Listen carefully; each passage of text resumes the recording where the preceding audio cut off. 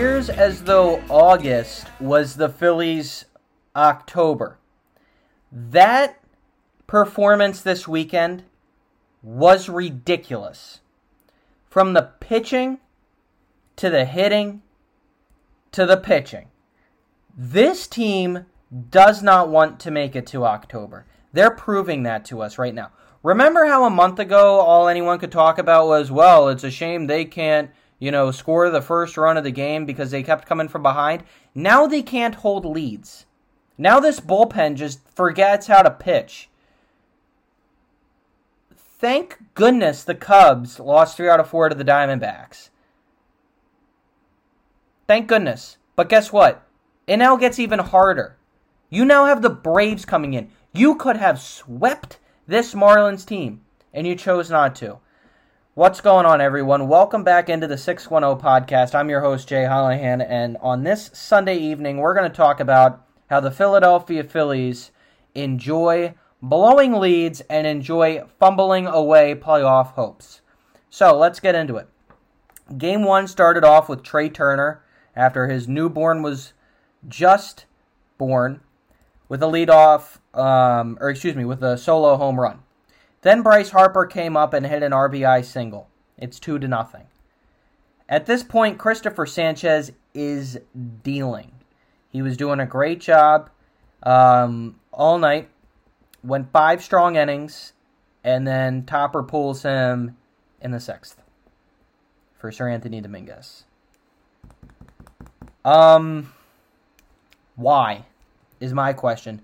The bullpen, all we've been hearing about is how, they're tired. Well, they look like they're tired. They look like they've been pitching a lot of innings. Your starters need to go further. And if Christopher Sanchez is giving you that, who cares if it's his first year and he's kind of, more so been used as a long man? He felt like he still had enough stuff.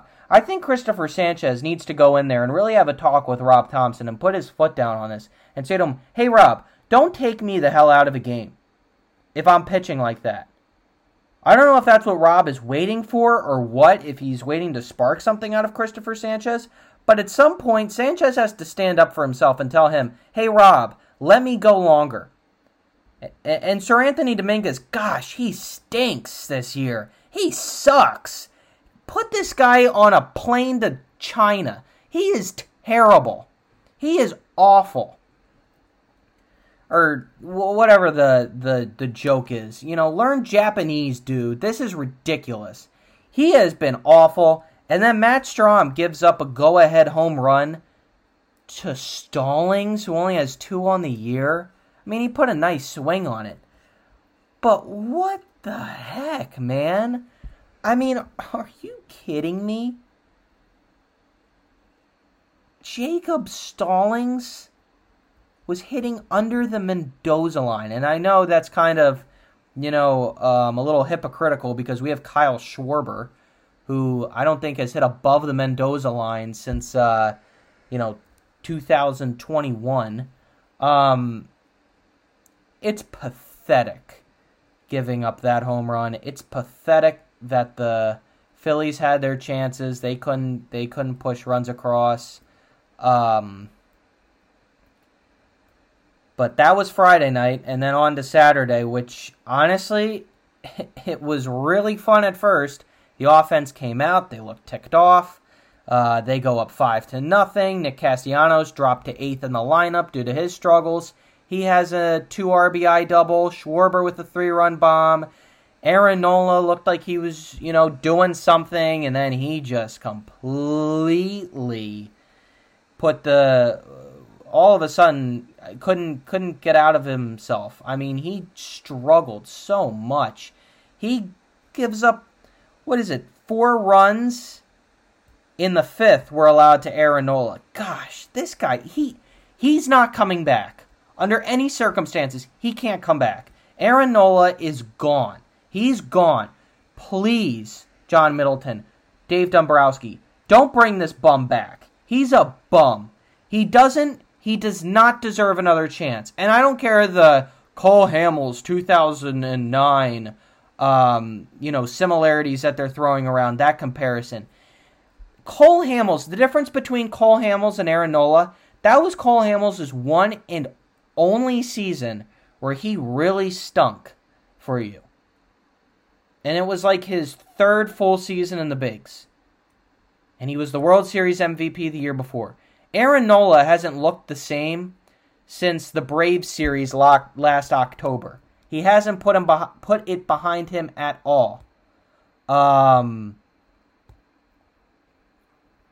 just think that guy needs to go, in my opinion. I mean, he needs to go. I don't care what anyone's saying. He needs to get lost. At this point, I mean, listen. Like, I can tell it's hurting him. I can tell he's struggling, but I mean, oh well. Honestly, it's not it's at the end of the day, it's not he's a professional. He needs to be a professional, and this isn't the first time we've seen this out of him. 2021 was exactly like this. In 2021, had he had a typical season, like how he usually is, if he was on, they make the postseason. They win the NL East. This season, he's literally, by himself in certain starts, throwing the season away. Literally throwing the season away. I don't think it's smart to bring him back, and I hope they make that decision. But so they were up by 5-4. Down in the bottom of the fifth, Brandon Marsh comes up huge for you, puts across 3, and it's 8-4. And the bullpen finishes the job, which they did a great job. Jeff Hoffman went out there, was solid. Gregory Soto was solid. Jose Alvarado was great. Craig Kimbrell gave up a leadoff hit, but then he got 3 outs right afterwards, and they go on to win it. All right, now let's get to today.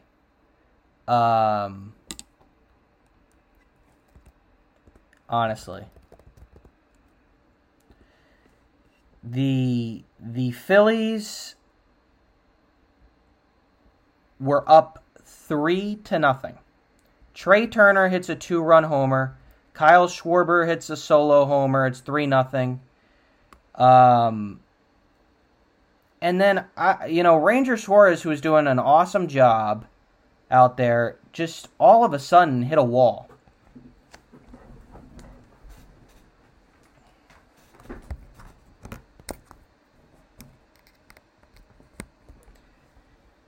He hit a huge wall in that game.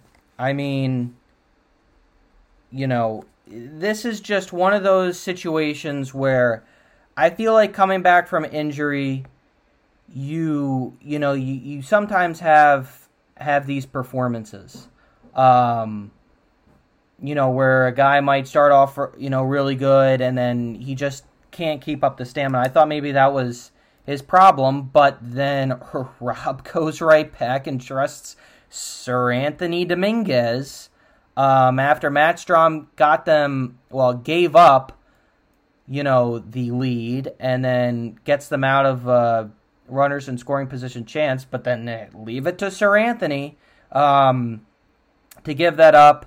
Bases loaded, Alec Bohm. I mean, this is where, haven't harped really on Alec Bohm all season because he's been so solid, but he's in a slump. I don't know what to say about Sosa and Schwarber striking out, but oh well. So now you have the Atlanta Braves coming in your next upcoming 4-game series against Atlanta after losing 2 out of 3 to the Marlins, a team that you probably should have won the series and or swept. I mean, all of the momentum is not on your side. And while Atlanta is coming in with their own struggles, I mean, they've had some struggles. They've won 3 out of their last 4, but they did drop a series to the Cardinals, and they've been kind of teetering recently. But still, I mean, the Phillies have been playing probably just as worse. So let's look at the upcoming matchups. Game 1, it's going to be Taijuan Walker out there for the Phillies. hopefully he's got his velocity back. Hopefully he's going to be okay. I mean, I know he tweeted after the Padres game that he's going to be better. He's going to be, he was happy that his teammates got him the win, but he's going to be better and, all of that. But he struggled. I mean, this year against Atlanta, he has had one game where he went 6 2/3, gave up 10 hits, 3 earned runs, got the win, and hasn't pitched in the other didn't pitch in the other series against the Braves. But at some point, I think the Phillies have to eventually win a. I mean, it feels like it's been forever since the Phillies won a series against the Braves. Actually, I think it was last September, so it hasn't been that long. But I feel like at this point you have to try and at least split. If you can win the series, that's huge. But you have to try and at least split. Walker's numbers against the Braves in his career: a 4.93 ERA and a record of 2-2. Not great. Really not great. So I'm not all that thrilled. A big reason is because he gave up 8 earned runs last August against Atlanta. Only went 1 inning. So there's that.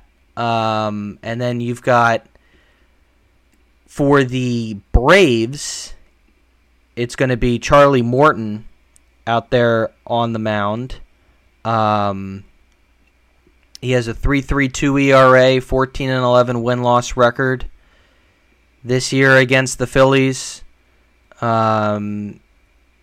pitched on May 27th, the game in which the Braves lost. Went 5 1/3, gave up 7 hits, 2 earned runs. So, I feel like that's a game where you will probably see a lot of offensive firepower, I feel like, from both teams. But you got to hope you just kind of get to Morton early, and then you just are able to see. And now you just get to see, your pitching kind of go to work. Morton has a record of 5-7 with an ERA of 4.73 against the Phillies. I mean, he has faced the Phillies a lot. He's pitched in 18 games, dating all the way back to 2008. So, he's obviously been around. It's definitely, it's definitely an opportunity, for the Phillies, in that first game to try and get one there. But, like I said, you have to be able to try and at least push across runs early and get to,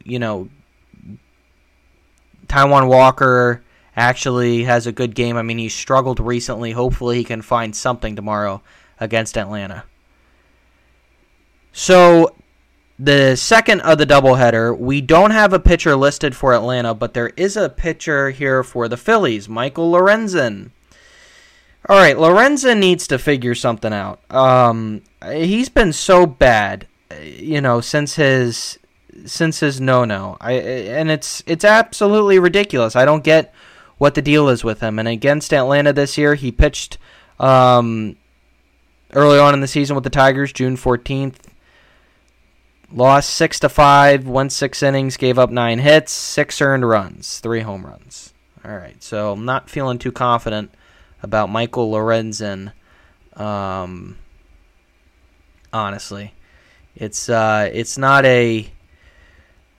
exactly a guy that I'm too confident in as of late. And now that I look at his career numbers, I'm really not confident. 0-1 record with an ERA of 5.40. Yeah. And he's only started 1 game, but he's pitched 15 innings. A big reason, though, why his ERA is so high is because he gave up 6 earned runs this past year when he was with the Tigers and before he was coming in relief. Actually did a solid job.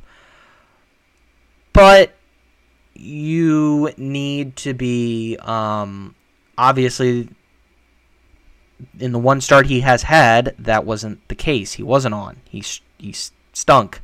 So he needs to really get it together for tomorrow. And then on Tuesday, it's going to be Zach Wheeler on the mound, who has been your most reliable starter right now, your most reliable pitcher. I mean, that's kind of what you would expect going into the season, but, it puts a lot of pressure on him. It really does. I mean, his fellow pitchers there are really, killing him. And against Atlanta this year, so last time he pitched was June 27th. The Phillies won 2-1. He went 8 strong, gave up 3 hits, 12 strikeouts. He did a great job. That was May 27th, not June. May 27th, and didn't pitch against them the next time the Phillies saw the Braves. But Wheeler has an 11-7 record with an ERA of 3 and 164 strikeouts. In the 25 games he's pitched against Atlanta. Atlanta knows Zach Wheeler very well. They have, and Zach Wheeler knows him. Their paths have crossed many times, dating back to June 18th, 2013, which was Wheeler's first start against Atlanta. You really need Zach Wheeler to go out there and be the guy, and he will be taking on Max Fried here. And Fried this year, 2.70 ERA, 7.1 win-loss record. I mean, Fried has been Max Fried. I mean, he's been the man. He's dealt with some injury issues, but, aside from that, in the games he's been able to pitch, he's been solid. So the Phillies offense, they're going to be tested in that one. I mean, this is good pitching. The Phillies need to hit good pitching, and they really have struggled this year against that. Fried has a 4-4 record with an ERA of 3.74 against the Phillies, dating back to August 8th, 2017. He started in 12 games, came in relief early on in his career in about 6 games. So, there you go with Max Fried. Those are his numbers against the Phillies. And then the final game, which is Wednesday, it's Christopher Sanchez, 3.26 ERA. He pitched against the Braves.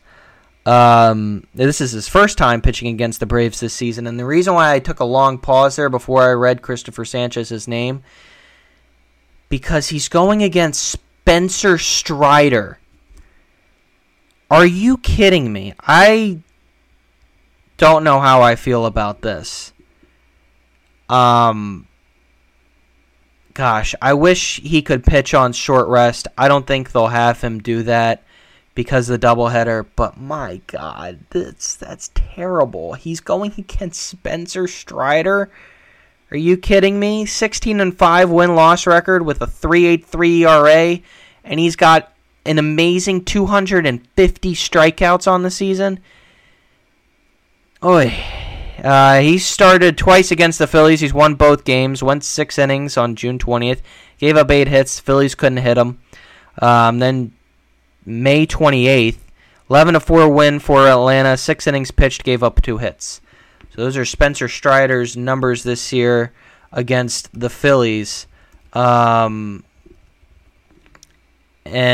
we'll see what the Phillies can do to try and put a win together, but I mean, good luck. That's not happening. You can put that one down as an L. As a matter of fact, I will give you my series prediction. Best case scenario is the Phillies split, but in all honesty, I think they go 1 out of 4. And I really could see a scenario where they get swept because they can't pitch. If you can't pitch against this team, this is a World Series caliber team, and you are not. I'm sorry for everyone in the Delaware Valley listening to this that had their hopes really high about 2 weeks ago, and I'm sorry for everyone that thinks this is just a slump.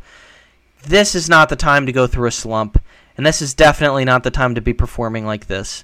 This Phillies team, if they make it into October, because no one has said that word of late, they're out in the first round. That's the way it is. And Atlanta has made the Phillies pay for last October, and they're going to make them pay by really putting a hurt into their October aspirations this upcoming series. So I wish I was leaving everyone on a better note here tonight, all those Phillies fans, but, stinks, but what are you going to do? I mean, this is our team. This is our team right now. They don't want to make it into October, I guess. So thanks, everyone, for tuning in to the 610 podcast. I wish I was leaving, again, everyone on a better note, but that's just the way it is right now. So thanks, everyone, for tuning in. Phillies have a 2-game lead over the Cubs. If they would have handled business, it'd be more, but they didn't, and that's kind of what you're going to be expecting against Atlanta, more of that. So thanks, everyone, for tuning in, and I'll talk to you next time.